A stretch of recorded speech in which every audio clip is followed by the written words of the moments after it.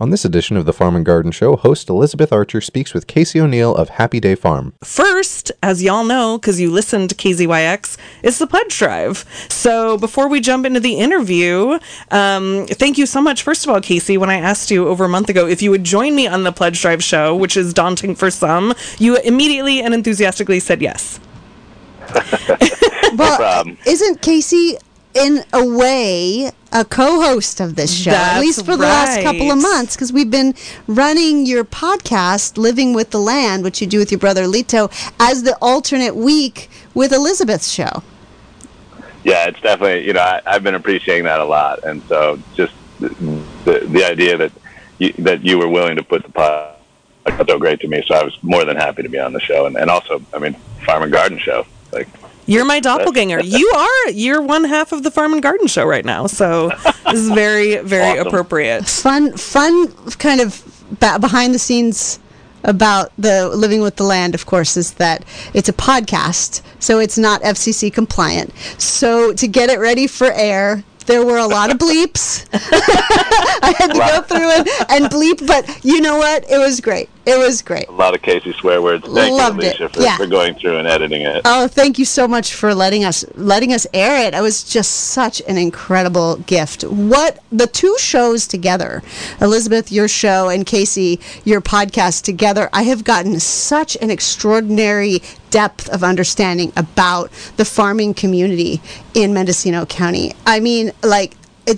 It's so, you've just fleshed out this community that spans all of these watersheds throughout the region, and the challenges and the vision and all of the conversations that everybody's having. I just feel so much closer to the farming and the farmers and the new generations of farmers that are working to create something here in the age of the collapse of, the cannabis industry and everything else, climate, all of it. So I'm so grateful for both of your programs. And Elizabeth, you're kind of branching out a little bit on these fifth Thursdays as well. Yeah, my special Fifth Thursday shows. You've done some really hard-hitting shows. Thank you.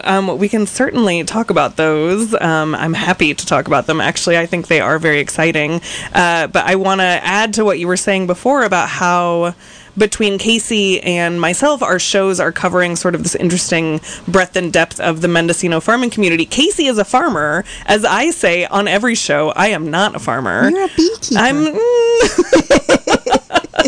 So I think it is interesting to come at it from a farming perspective as well as a non-farmer's perspective. So obviously the Farm and Garden Show is delightful. I'm wondering, Casey, if you can talk about other shows on KZYX that you love and that, pledge drives like this help us bring to the airwaves. Yeah, I think what's great about local radio is the breadth of programming. And so, I'm a big music guy. I like to tune in when there's music happening. And then, like I say, the Farm and Garden Show is my favorite. And then being able to, tune in and hear our podcast on the radio has just been such a delight. And the response from, various people in the community, I show up at market and people are like, oh, I heard you on the radio earlier. And I'm like, oh. And That's there's times where I'm like, wait, what day is it? What happened? And I'm like, oh yeah, awesome, Living with the Land. And so it's been really cool. I really appreciate it. Well, I want to say, too, Alicia was being a little, funny about the bleeps, but, without Alicia and other folks that work at KZYX, I'm a volunteer. Casey, you're, I imagine you're not getting paid for your podcast, so that makes you a volunteer programmer, too. But, KZYX operates with a lean but very mighty staff, and without Alicia beeping out your cuss word, your podcast wouldn't have made it on the airwaves. So we know people are appreciating this content. We know you listening right now appreciate this content. So, give us some money. The donation lines are open. KZYX.org. You can click the little red donate button. We were talking about the big donate button. It's just a little red donate button in the upper right-hand corner. It's also on all of the web pages and all of the app pages. You can get to it. We're not pushy. Super easy. We're not pushy. We just need your money. We just need your money. We are basically speaking into a vacuum. I mean, we get calls sometimes, and I've gotten handwritten letters, which is so delightful. Yeah. But a lot of times I don't know who's listening or if people are listening. So, and people showing your love. People are listening, and people are being touched by the programming that you're doing. And I just want to just say it because you already know it out there. Something's happening with the Farm and Garden Show. Something really special. This 3:00 hour on Thursday afternoons is a really special hour of programming here on KZYX. It's too early to make me cry in the show, Alicia. The folks who are bringing programming, Elizabeth and Casey, and I think we're going to talk about season 2 of Living with the Land, and when we can expect hopefully that. But, this hour is full of heart. It's full of important and hard-hitting issues that are affecting all of us, and it's full of some of the hardest working people and their voices and, what they're doing. And with Living with the Land, sometimes the conversations that you get into about just the general philosophy about what we're doing in this place, how we live in this place, it's the most Mendocino and the most loving conversation. It's about our survival and our relationship with the land and with each other. And, that's really at the heart of it. That's what the Farm and Garden Show is. So something's happening here on Thursday afternoons, and you listen and as a listener, what's going on and how special it is. So you can go to kzyx.org, click the donate button, and we would love to hear from you. Alicia's such a pro at this. I appreciate the kind words, Alicia, and I would add that I think one of the things that's so special about local radio is that it is, it's by the people for the people, and so it's been a joy for me, over the years to be able to participate and at various times, in policy work, and the various different hats that I've worn, and like to hear things go out on the radio and get response back from the radio, and the ability of the community to kind of access information. I think it's a critical part of the foundation of our communication systems within the county here, and so it is like everything, it takes funding to make it happen, and so those contributions are really key to us being able to have the communication systems, the information sharing, and I think also the sharing of kind of the joy of being here, of living here, and I think it's a pretty special thing. Absolutely. Well, speaking of the joy of being here, let's talk about you and how you came to be on the land that you farm. So I was born and raised.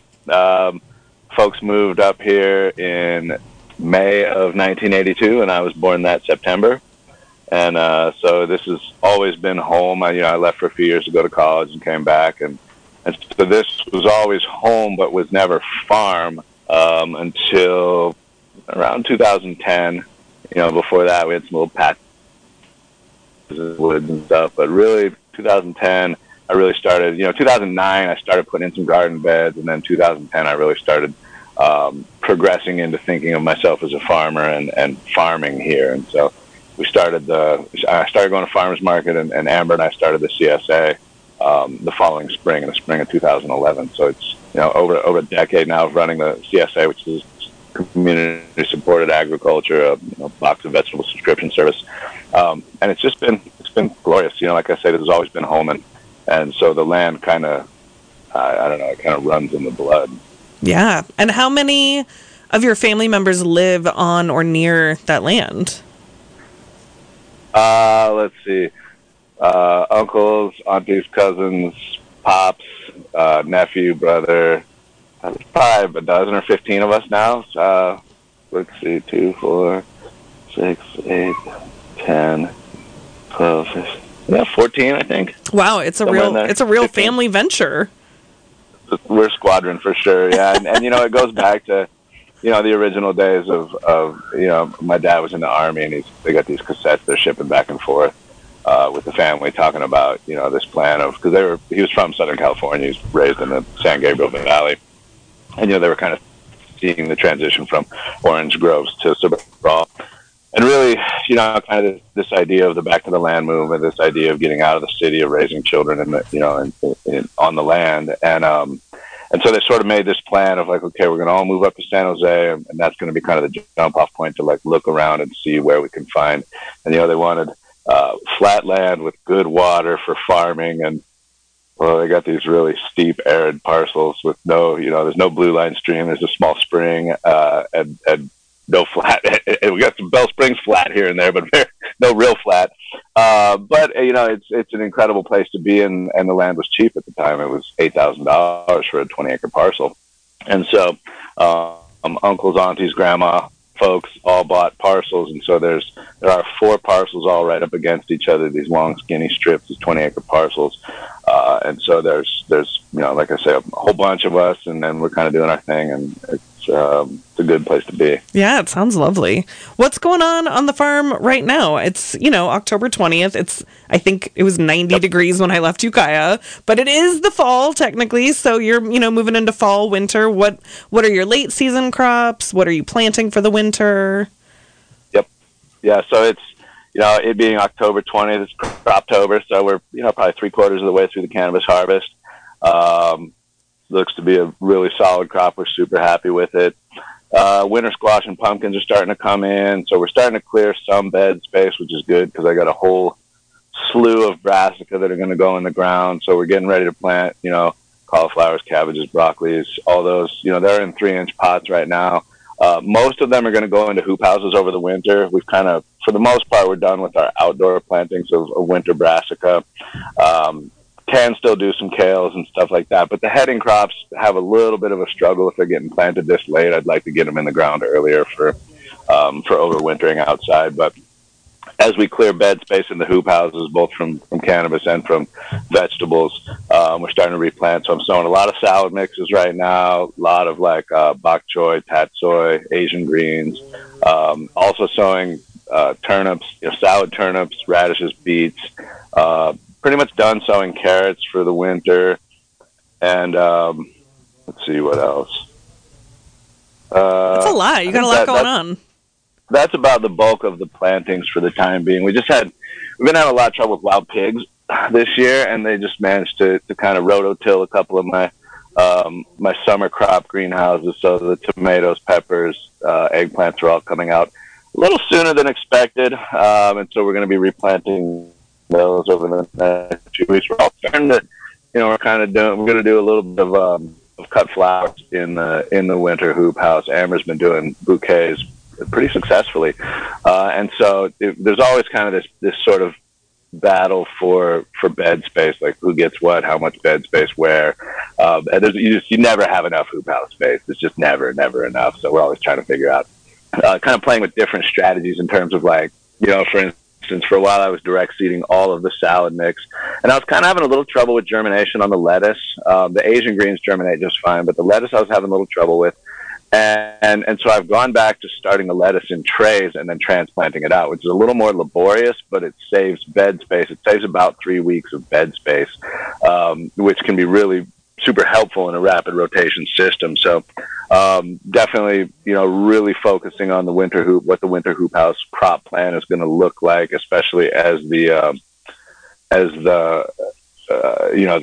of the cannabis comes out. And it's always kind of hit or miss up here because you never know. Like our first frost date is almost always a couple of months after the valley floor, generally sometime around Thanksgiving. And so a lot of times the summer crops will run quite long. And so then, like I said, with some pig damage, that throws things into a little bit of a, like, oh, I didn't really expect that.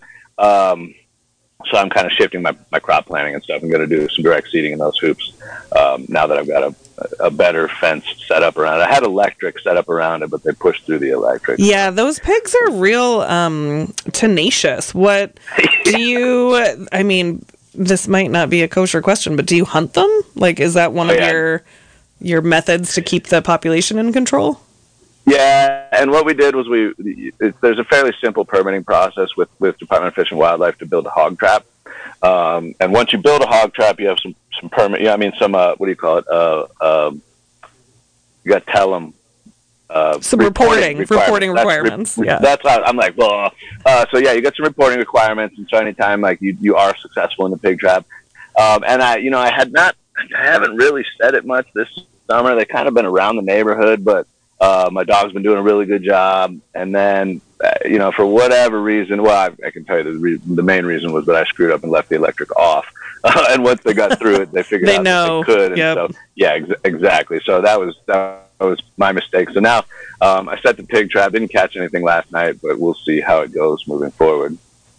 They're good eating. They're better. Like once you get to this time of year, the acorns have started to drop. There's more food sources.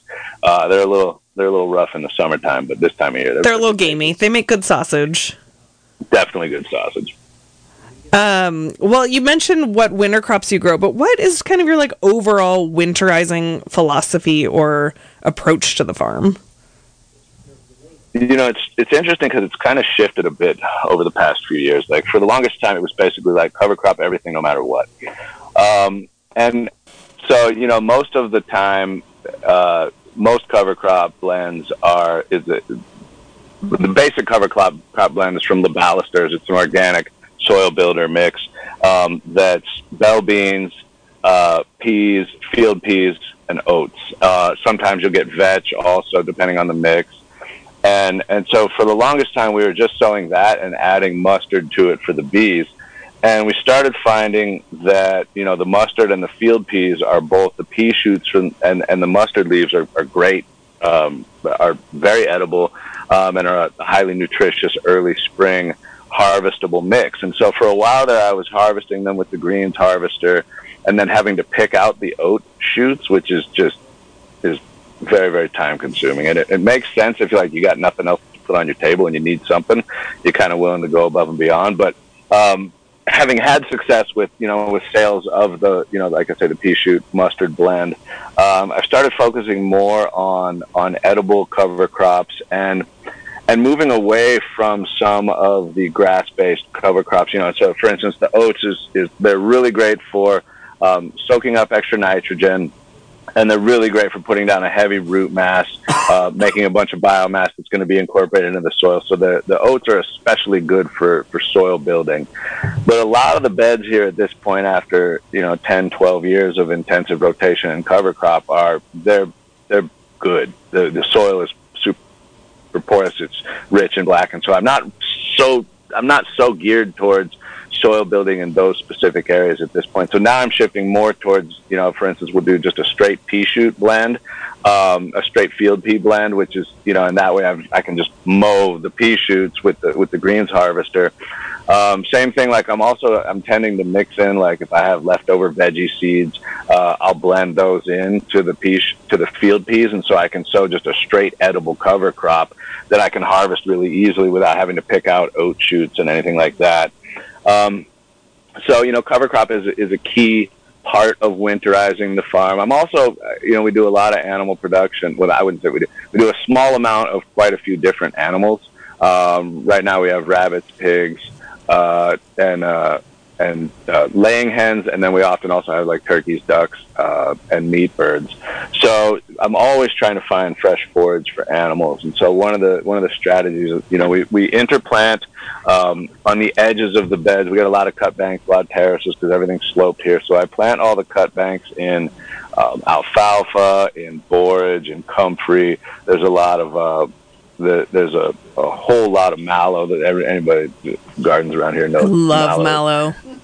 Mallow's phenomenal. It's tenacious. It can be a pain in the, but it's pretty great, and especially like the rabbits love it. Comfrey, it's interesting because it's like just finding the different preferences of different animals. Like the pigs really won't eat comfrey. They just don't. They don't seem to care about it at all. But rabbits and chickens totally love it. The mallow seems to be pretty much like one of the rabbits' favorite things to eat. So, in looking at winterizing the farm, I want to get cover crop down on the beds, whether it's or winter crops in. And so, as we've been doing year-round markets the last couple of years. Sometimes we take a break here or there, depending on how the crops are, what the drought's like. We're doing market this winter.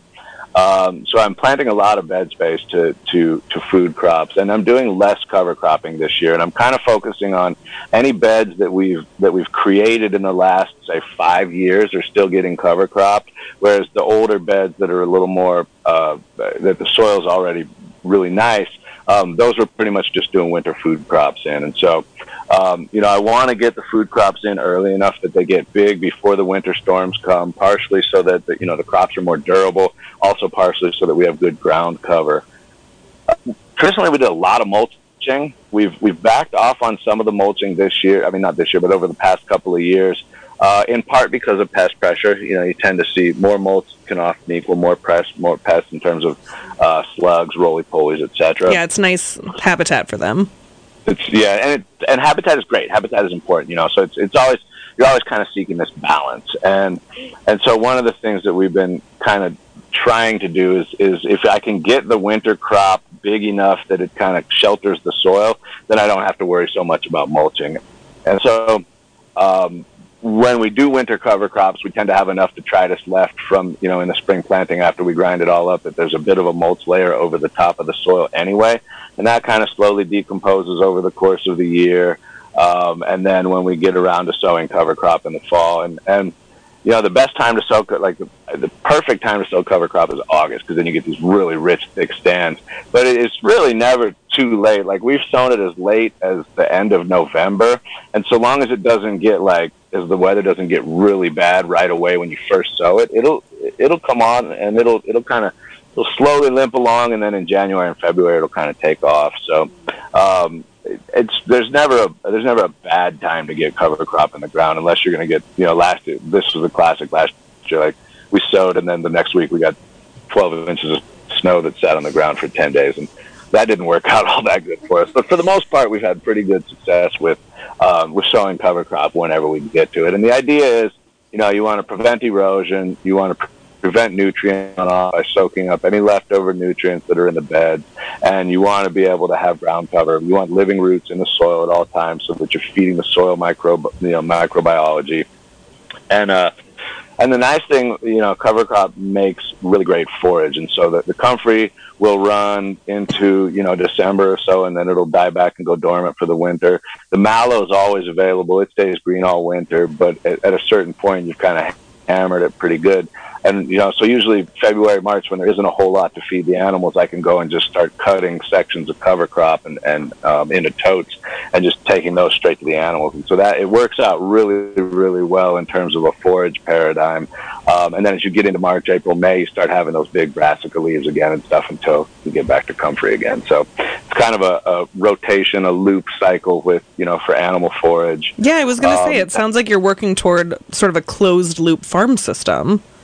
As much as possible, and it's partially because, it's like I want, the more that I can raise forage and harvest it here, then I'm sequestering carbon and I'm lowering my carbon footprint for animal production. So there's that aspect which is pretty important to me, but it also is, more and more as time goes on, it's the bottom line aspect of feed costs continue to be more expensive.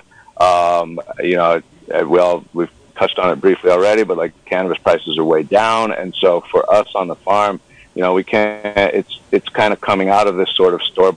Oh yeah, the things I need, I just go buy, and kind of returning to I think a more traditional mentality of like the things I need to make, barter, figure out how to participate in a cycle with other local people, and it's been interesting to see.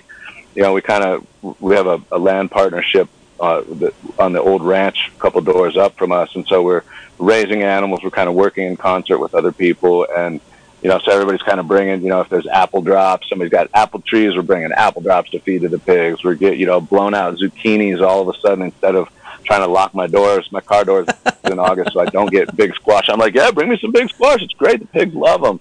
And so you kind of, closed loop, this idea, of this kind of traditional way of farming, that nothing goes to waste, that there's always something to be done with everything, and it all kind of connects, is something that I relish, and I feel like I deepen into a little more each year, and that feels really good.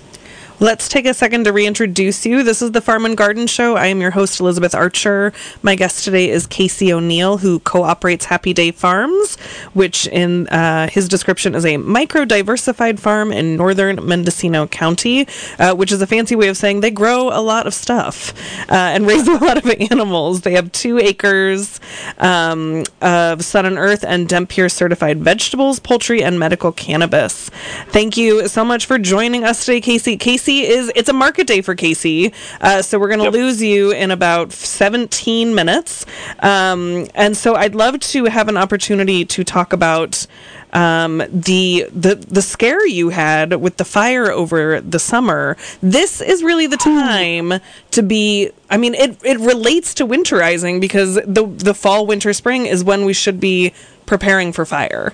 That's an important part of the sort of winterization process, or the winter chores that we all face. And this is also, it's the pledge drive, and this is relevant because when there are fires in Mendocino County, who are you listening to for information? Yep, KZYX. KZYX, baby. I mean, KZYX is on nonstop for me. Anytime there's a fire or smoke, you just throw the radio on. If there's a threat, KZYX is going to let you know about it, going to let you know where it is, how big it is, what resources are on it, who needs to evacuate. So yeah, that's a major service that KZYX is providing. And the county over the last 5 years has gotten a lot of different projects in the county to make sure that people can get that fire information right away. So over the years of trying to report out on the radio about what's happening with fires, our job has changed a lot. It's kind of evolved. And now there are more resources to get us that information more quickly, like particularly the Watch Duty app this year has been a real game changer. But because of that, and with CAL FIRE upping their ability to strike anything, any little flame that kicks up. So because of that, now we have to be more selective about the information. Yeah, about what we report, because there's something every day. Right, so now it's like we report to you when there are evacuation warnings, when there's something close to a town or something. But if we were to report everything that people are responding to these days, it would be almost like a scanner. 24-hour, 7 coverage. And that's just because our community has gotten more muscular and more vigilant and more able to respond because of the catastrophic fires that we've been experiencing. So, and this year, it's been... I don't want to say anything. We've been lucky. Don't knock on wood. We've been lucky. It is. There's some rain in the forecast. Yay. But it has been. I think lucky is a good word for it. This is luck. This is just okay. Well, anyway, we'll move on from that. We're going to talk about Casey's. I'm not going to call it luck because you were very prepared. But first, it's the pledge drive. Right. We want to hear from you. We know you're listening. We know you like the content we bring. We know that you've probably been getting around to donating. Yeah. So we will always be free and accessible to anyone who has a radio. Thanks to listeners like you. Yeah, and we cannot track you. It's a radio. We're broadcasting and you're picking it up wherever. So we don't have any sense of who's listening or when, and we will never charge you for it because we're just riding on the airwaves. This is a public service. So you can think of us like a utility that you can pay for because you use it like you use a utility or like you use cable. You wouldn't want to not have it. Right? You want to make sure it's here. Now, you're going to get it whether or not you pay, but it won't be here unless a good number of folks pay the utility bill for the radio station because they care about it. Not because they have to, but because they want to, and because you want to make sure KZYX is here for just what you're talking about. The fire information, the pandemic information that we worked so hard to bring you, and any other kind of immediate local information that you need to get around power outages, road closures, flooding, any of that kind of thing. It's just like, you want to have your phone, you want to have, your heat and your lights, and you want to have your radio. Well, speaking of your phone, the KZYX app, the new app, is amazing. So if you haven't downloaded that yet, you should. I couldn't agree more. I use it a lot. Even though I do too. I have 4 radios in my house, but then, sometimes I don't want to get up. Sometimes you're out of town. Yeah, sometimes you're not in the listening area. If you're listening online, which there are always people listening online, kzyx.org, you don't even have to turn off the stream. Just click on over there, click the donate button, and you can pick a thank you gift. We have new t-shirts for this pledge drive, and they're cool. super cute. And they have the unisex style, but also the a woman's style, which is really nice. And then you can choose that for I think that's $10 a month. Sounds right. kzyx.org. And now we really are going to let Casey talk about the fire. Because again, we're winterizing things and we need to winterize our defensible space. So can you just, if it's not too harrowing, can you please walk us through what happened with the fire? And yeah, definitely. So about 4 o'clock on Sunday, big cloud of smoke just to the north of me. My neighbor calls me and he says, there's a fire just below Blue Rock, which is too close for comfort. not this Sunday, just to be clear. Again? It wasn't this past Sunday for people listening. No. This was a little in bit July. ago. Yeah. It was in July. Sorry. So we got a volunteer fire department up here. We're all kind of members of it. And so fire's moving north because the wind's moving north. So we hit it at the head and we're kind of putting some water on some flames. And then the wind shifts hard back towards the southwest. And so it burns immediately up to my neighbor's house. So we get there, put the flames out on his porch, cut a line around his house, get it kind of contained. And then at that point, I'm like, oh boy, my place is pretty much on fire. So we jump in the truck, we head back. As I come down my driveway, I can see like it's hitting my greenhouses. It's about to hit the pig barn. And it's creeping, the fire from my house, but it's all pretty much up in the mix. So we get there, I jump out, start putting out the greenhouse, and we start, we deploy some garden hoses, and start, hitting it where we can with the garden hoses. And then I get the fire pump hooked up and running, and deploy the fire hoses. And so at that point it was kind of like, okay, I got the sprinklers running. We got sprinklers all the way around the house. So with the sprinklers running and the fire hoses deployed, we kind of started to turn the tide a little bit. For a minute, it kind of looked like my whole farm was going to burn. It's terrifying. It was the scariest thing I've ever been through. And it was, on the one hand, like we were prepared. We did have some stuff. On the other hand, we got really lucky. Like the wind pushed very, very fast and then dropped out kind of right as it started to get to my place. So we caught a breather, started hitting it hard, and CAL FIRE showed up too with the cavalry. So at that point, we got line all the way around it, got it contained, got a couple of air tanker drops, and went home to have a cider. Yeah, a well-earned cider. Yeah, and that's the nice thing about, you feel that gratitude for CAL FIRE, for the firefighters. It's like, as a landowner, a homeowner, a resident, a volunteer firefighter, you're going to be on scene your initial attack. It's just like the professionals get there, they're going to cut you loose, and they're going to handle it. And so all the mop up, all of the heavy strategic decisions later, that's all on them. And it's pretty much like you got to go hard for the first, hour, half hour, however long it takes for them to get there. And then, all things working in favor, then you're done and you're over it. If the fire is continuing to spread and it's a bigger issue, that's a different story, and you may be on it for a lot longer. But we got very lucky in this instance. So, and what kind of preparations had you done that made a difference, and what are you going to be doing now for next year? So, the key is like you just chip away at it a little bit every year. And so, like 1 year we got a fire tank, we got a 5,000 gallon tank that's just dedicated, always full, specifically for fighting fire with. And that was, with a hookup for CAL FIRE to draw from. So it's just a tank with a hookup. The next year we got a pump so that then we could push some water, and we got a couple of fire hoses. The year after that, I ran I buried a bunch of 1.5 PVC to Rainbird sprinklers the house, so that when I start the fire pump, I can push the fire hoses and I can run the sprinklers all the way around the house. The fire tank's daisy chained into my ag system, which is usually a 5,000, depending on how full it is.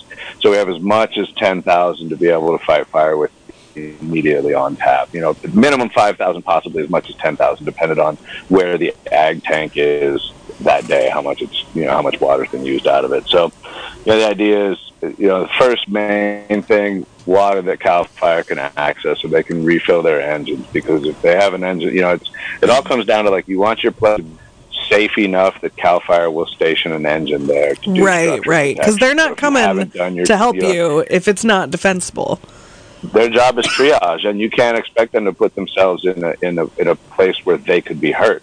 So if your place is super overgrown, or it's that there isn't enough defensible space, or there isn't water, then they're going to be less, because the thing is like, when there's a fire, like, everything is crazy, and so they're coming through making snap judgments, like, save it, leave it, save it, leave it. And so you want it to be really clear that your place is a place they'll be safe and that they can successfully defend, so that they station an engine there.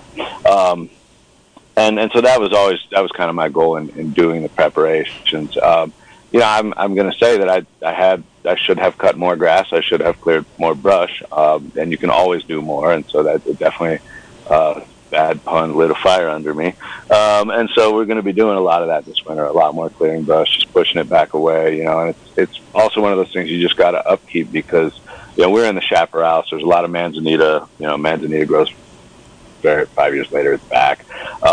So just staying on top of it. And one of the nice things about, we were kind of talking about closing loops, all of the detritus, all of the biomass becomes great basis for hugelkultur. For essentially, we do a lot of hugel trenches. So we dig trenches with a machine, and then you just fill it up with all the waste, all of the biomass, all of the brush, all of the clearing, all of that stuff can just, and all your compost making, animal bedding, leftover manure, all that stuff can just go into the trench, and then you put the soil back over the top, and you got a nice new garden bed.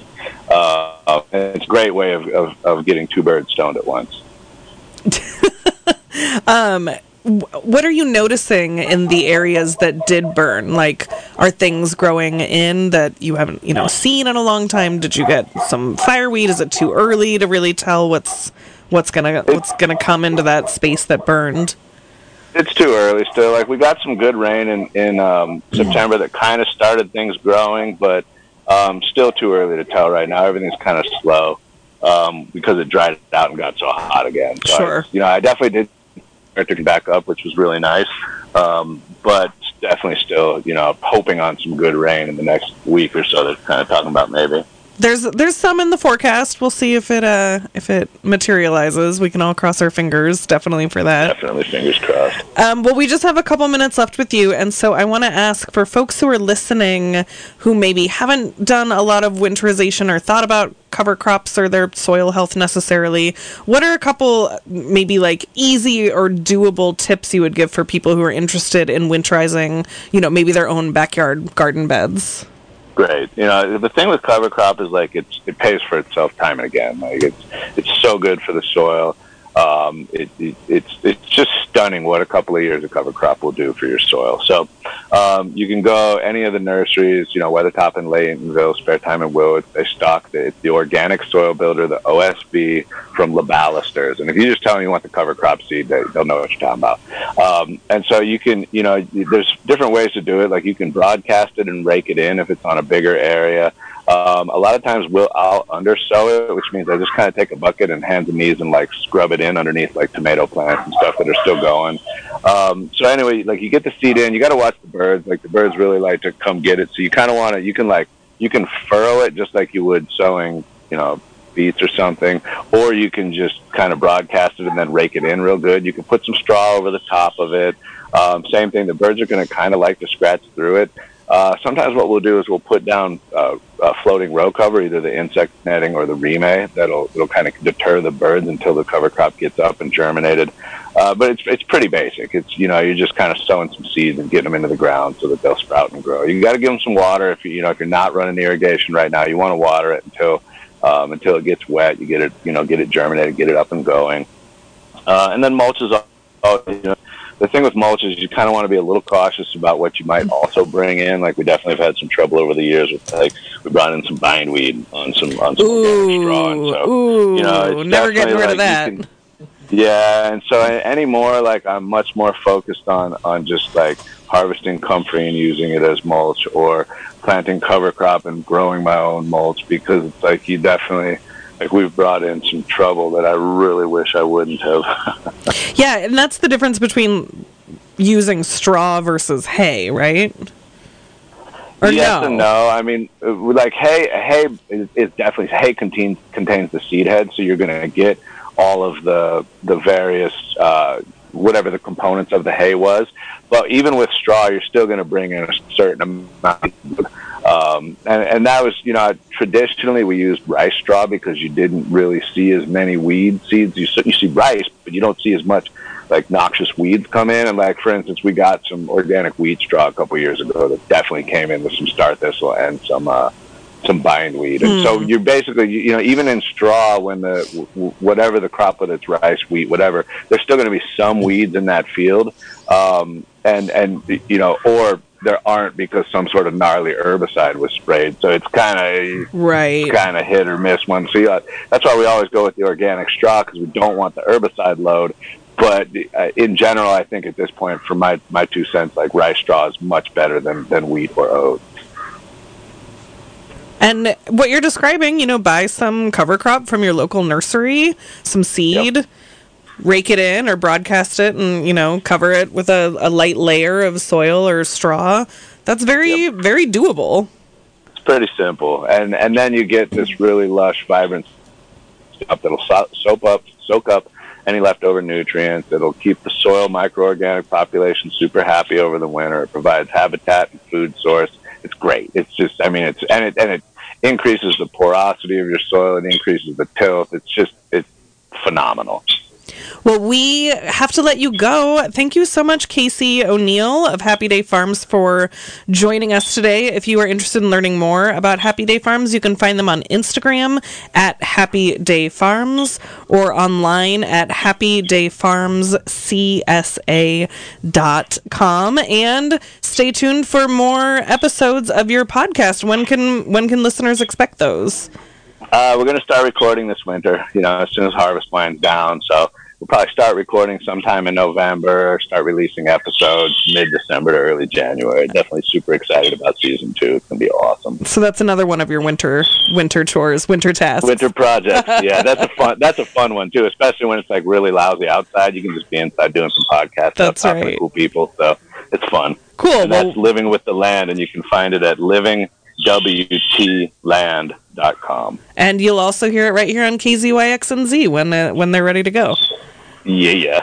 Thank you so much, Casey. I know it's a market day for you, so thanks for taking the time, and we'll talk to you soon. My pleasure. Much love, y'all. All right, that was Casey O'Neill, and we're going to pivot a little bit. I'm now being joined in the studio by what's your title? News director? I am the news director. By our new news director, Victor Palomino. Thank you so much for coming in to sit with me for these last couple minutes. Thank you. It's been what is day? I forgot what day it is, but we are in our full pledge drive. So pledge drive. I'm happy to be here again happening. at the studio. Mm-hmm. Well, I was very excited to finally meet you in person today. That is what I get for coming to Philo. I usually am in the Ukiah studio. But you and I are fans of each other because we listen to each other's content. I know. I've been enjoying your show and the great conversations and the great interviews that you have in the Farm and Garden show. It's like, for some reason, every time that I drive in, it's like you're there on the radio, and it's 3 o'clock on a Thursday. And it becomes one of those drive-in moments where you don't want to leave your car because there's something interesting happening on the radio. I feel the same way about your segments, and also I'm obviously a native English speaker, but I speak Spanish as well, and it's been really cool hearing Spanish on KZYX because we do have a large Spanish-speaking population, and I think that's such an important service that KZYX is starting to provide. Yeah, thank you. And it's an ongoing experiment on how to create bilingual content, and I have that comment from a lot of English speakers that is refreshing for them to have the opportunity to listen English and Spanish, so they can have an idea of and for me it's also special to have people have the idea of what is it to be in a bilingual world and in a bilingual content. Like, for a lot of people here in our community and a lot of communities around the United States, you live with a translator or you depend on somebody that is gonna have to tell you what's going on around you. For many immigrants, their kids are those translators Sure. that help us to go around. And for other people, they are learning the language. They are their own translator. They're translating everything on their heads. So it's an interesting part of this process of start learning and experimenting how is it to create bilingual content. I mean, I love it, and my husband loves it. He's, trying to learn Spanish, and our daughter is a kindergartner, and she's in a bilingual program. So we really appreciate the content you're Thank bringing you. us. Yeah. And hiring you was part of KZYX's ambitious plan to increase local news, and one of the ways we were able to do that is through pledge drives, just like this one. So we would love to take your money in the last 10 minutes of the show. We know that you're listening and you like what you hear, and we are so grateful for all of the positive feedback we get from you, and we would love to get some financial feedback from you as well. You can also go online to kzyx.org. If you go online, you can see all of the sort of, I don't want to call them rewards, but there's different levels that if you donate. The thank you objects, gifts. That's yeah. right. That's right. There's some really great ones. There's t-shirts, there's a cool mug, there's gift certificates to local businesses. I think you can get like a New Yorker magazine subscription. Yes. So it's good stuff. You can have some cards for the local businesses. Like Black Oak Coffee. Exactly. My exclusive coffee provider. Yeah.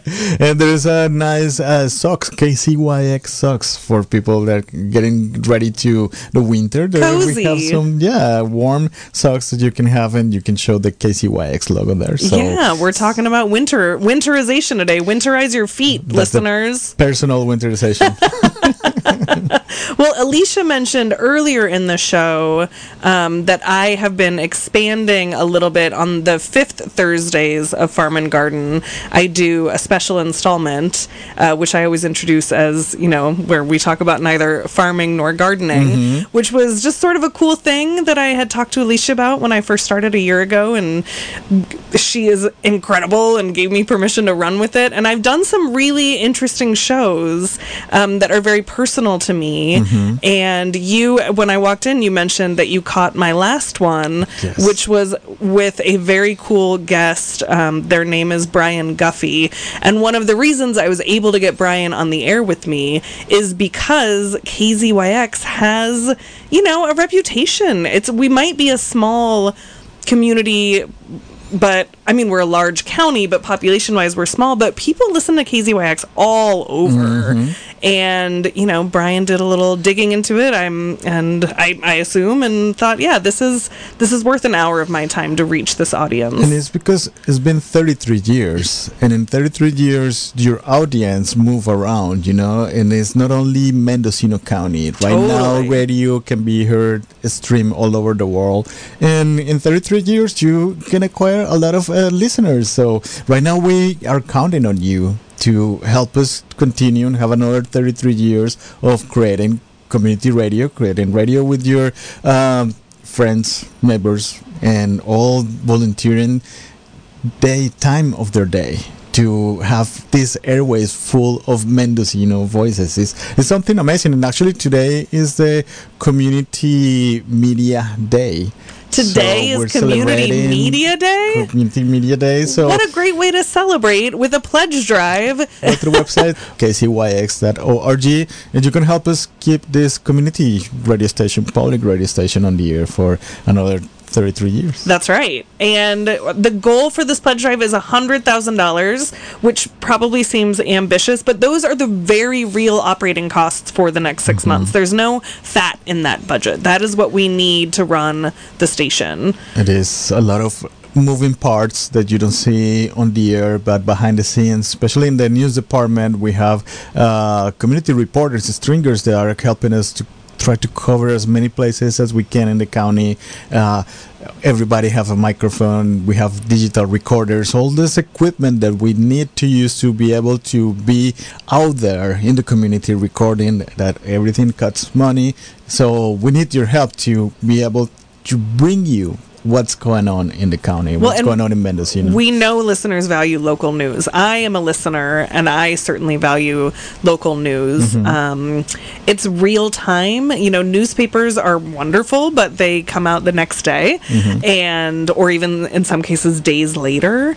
And there are things happening in our community in real time, and KZYX keeps us up to date on what's happening, and that is such an incredible service. And the only way we can provide that is because listeners donate money so that we can keep doing that kind of those stories and expanding the stories that we're doing. One of the projects that brought me here that was really interesting for me to be part of is the work and the coverage that we're doing during emergency situations, especially during fire. So when I came here for my interview, and that was part of like what we talk about, and they show me what they were doing the years before, and the fact that we have to cover not only the English speakers but also in this case Spanish speakers, that we have the possibility to translate in-house. And it's not as like we did before that we have to rely on interpreters. That is great that we have a group of interpreters in the community that can volunteer, but now we can do it right now. Those are the things that can only happen in community radio, and radio becomes like that source of information. When there is an emergency, sometimes cell phones don't work, your television is not going to work. Radio might be your only source of information. That hand crank radio we all have in our emergency kits. Exactly, and the airwaves are going to be there. So projects like that is what makes me value community radio, the work that we do, and the passion that everybody that is in here put into getting all that, not only that emergency information, but also music, also public affairs programs like yours, all that information that you can not find anywhere else but here in KZYX. Well, and a lot of programmers, myself included, are volunteers, and one of the reasons we so enthusiastically volunteer and donate our time, and the show is one thing, but there's also the research that goes into the show. Ahead of time, you got to get your, find your guests and put together your questions, and like I was saying on my last Fifth Thursday show, that was a big show for me. My guest was a stranger to me. They are an international educator. They were a big deal to have on, and it was a really sensitive subject. We talked about fat phobia, we talked about racism and ableism and homophobia, and it was just this very expansive program. And one of the reasons that I put myself out there in that way is because I know people are listening. I know it's a value that I can provide to the community, and I just know what a great resource KZYX is, and I'm proud to be part of that. And I'm sure people listening that are, a lot of our listeners are sustaining members. I'm a sustaining member. I know you're also proud to be part of this community, and if you have it in the budget this month, we would love it if you could if you are a sustaining member, just a one-time gift this month would be really helpful to get us to our goal. And we hope to hear from you. Yeah, and that show that you mentioned, that was an incredible show, and I learned so much, and that's one of the things about this community radio. You can learn so much, and I like to investigate and learn more about issues of race and how it ties to our society. And I think I never make that connection in my brain about how white supremacy affects also, or had affect the way people look. So talking about how churches is starting to have that standard for the woman to be thin and all that, and as a proxy for whiteness. I was woo, okay. And those are the moments where you are oh, this is why we have community, right? This is why we have the station, because you can learn something. Well, it can be scary to bring that kind of content too, but I honestly get nothing but positive feedback, and that is so encouraging because people want this kind of information. It's not local news, but it is certainly relevant information for folks. It's educational. Yep. It's educational for me. I learned a lot during that show, and I put myself out there because I know I have the same questions that other people have, and I'm willing to embarrass myself or make mistakes publicly for the benefit of all. So it's been so nice being with you here today. Thank you, Victor. Thank you for coming in my last couple minutes. This has been the Farm and Garden Show. I'm your host, Elizabeth Archer. Stay tuned now for Democracy Now! This has been a production of Mendocino County Public Broadcasting, KZYX Philo 90.7 FM, KZYZ Willits and Ukiah 91.5 FM, and Fort Bragg at 88.1 FM. You can find more content like this on our website at kzyx.org, and consider donating by clicking the red donate button in the upper right corner. Thank you for listening.